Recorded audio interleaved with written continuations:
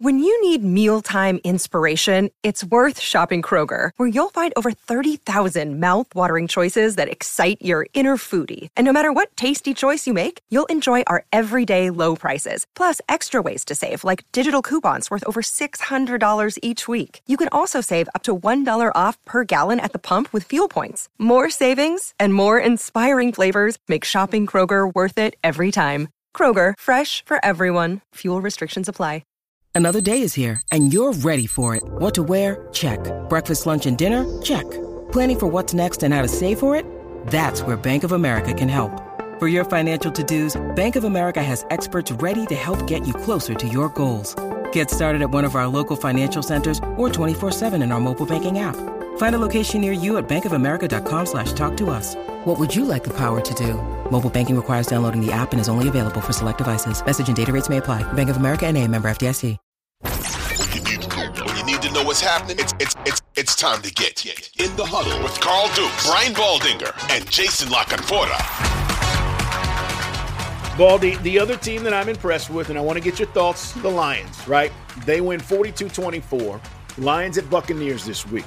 But all the things we wondered, and by the way, no Jahmyr Gibbs, no Amon-Ra St. Brown in that game, okay? And they dominated.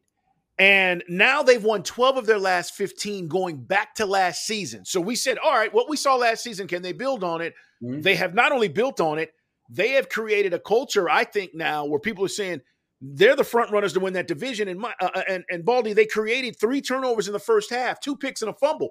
Defense is getting after it. So, yeah, how's Detroit doing this? Hats off to their personnel group. Like, they're drafting unbelievable.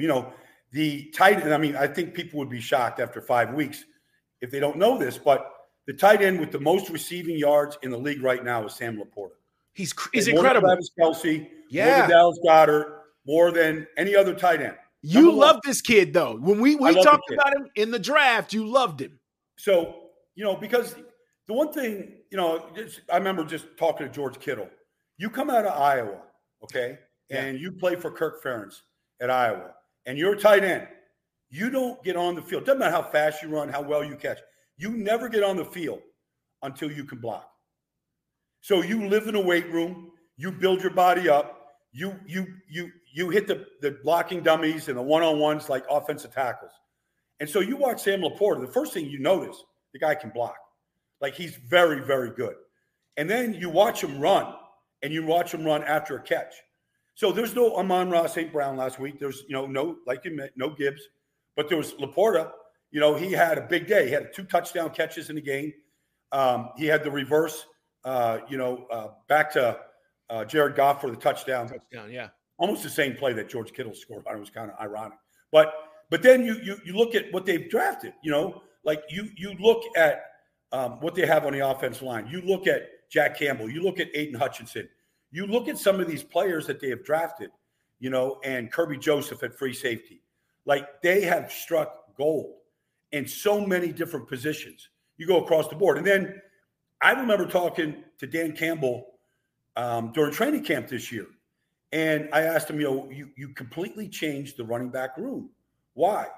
And he said, look, we had to defend David Montgomery the last 2 years, and we couldn't tackle him when he was in Chicago. I wanted that type of back, and then he wanted speed, a change of pace in Jahmyr Gibbs. So you watch Montgomery last week, he goes for over 100. Yep. And they couldn't tackle him. And he wanted that physical component to the running game. And Montgomery's giving it to him right now.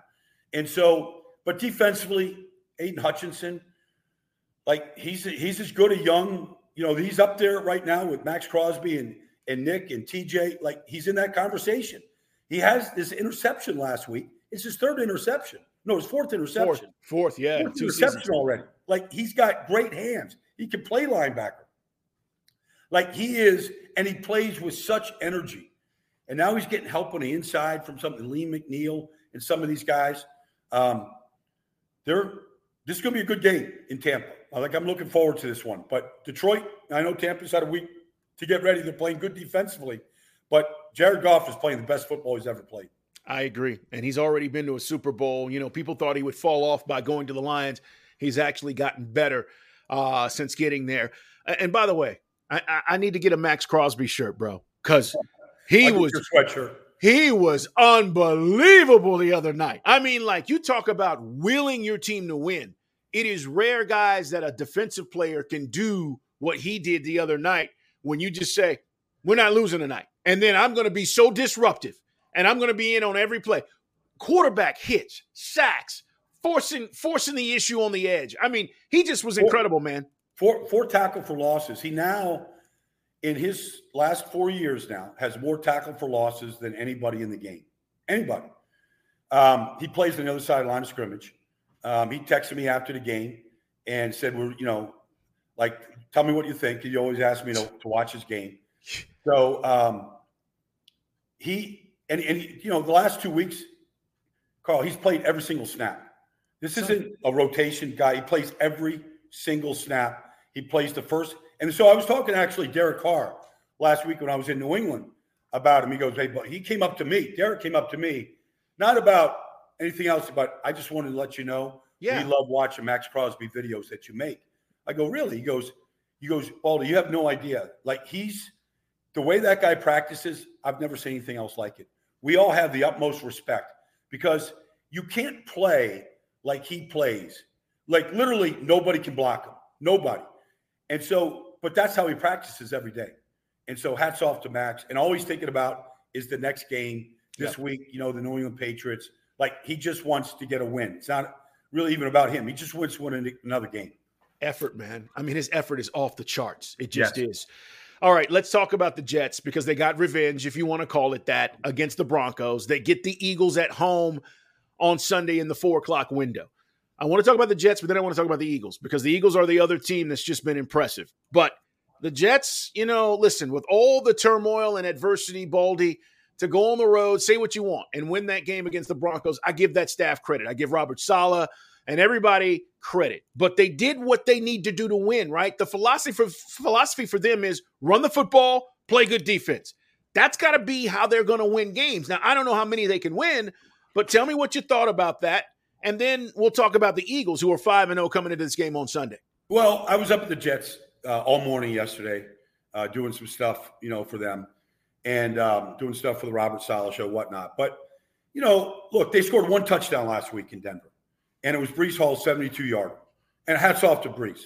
But I don't know that he scores a 72-yarder against any other defense in the league. What they did on the play was, like, everything was fundamentally wrong from the Broncos standpoint. So they got the one touchdown. The thing that kind of gets covered up a little bit because they did win and the defense scored a defensive touchdown. Right. They got a safety. They did a lot of good things. So I won't take anything away from the defense and what they did to Denver. But you watch Zach Wilson, and yes, he's playing better. But, he's running for first downs, head first, sliding. Like, he's not going to survive in this league, running and head. The rules are made to slide. Protect yourself. He doesn't do that. He put the ball on the ground twice against Denver. The Broncos didn't get it. But he recovered his fumbles. But he fumbled twice.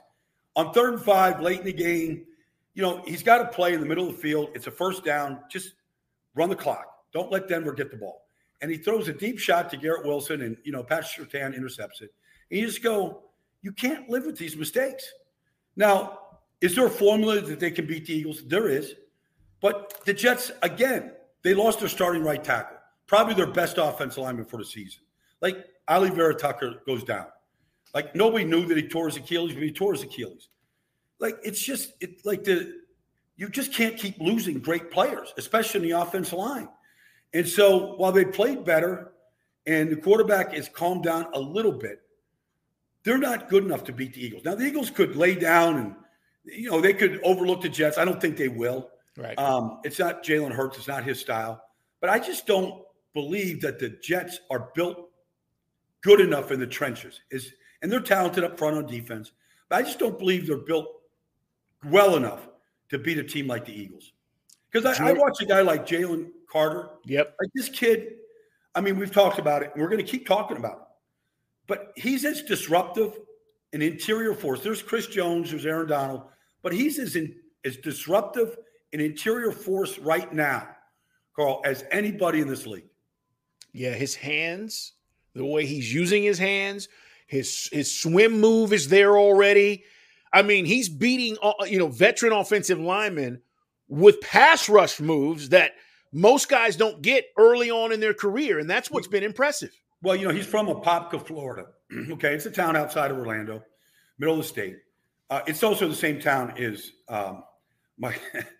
as Warren Sapp. So, Sapp is like, I call him sometimes. I call this kid Baby Sapp, and Sapp gets on me. He's like, "Don't you dare compare any rookie to, this whole." So, Sapp gets worked up about it. But like Sapp has been watching him, and he watches, like, he doesn't give anybody like just instant credit. Like, they got to earn it. But this kid's got a club, like a power club move that he looks like a young Reggie White, the way he's slapping guys. And then the swim inside, outside, right, left. Like, he knows how to rush the passer. And then when he wants to come with power, when he knows he can just run right through him like he did the center for the Rams last week, he'll run right through him. And then he plays hard. He plays really hard. They were down Fletcher Cox last week. They were down Marlon Pelotu. You didn't notice it because of him.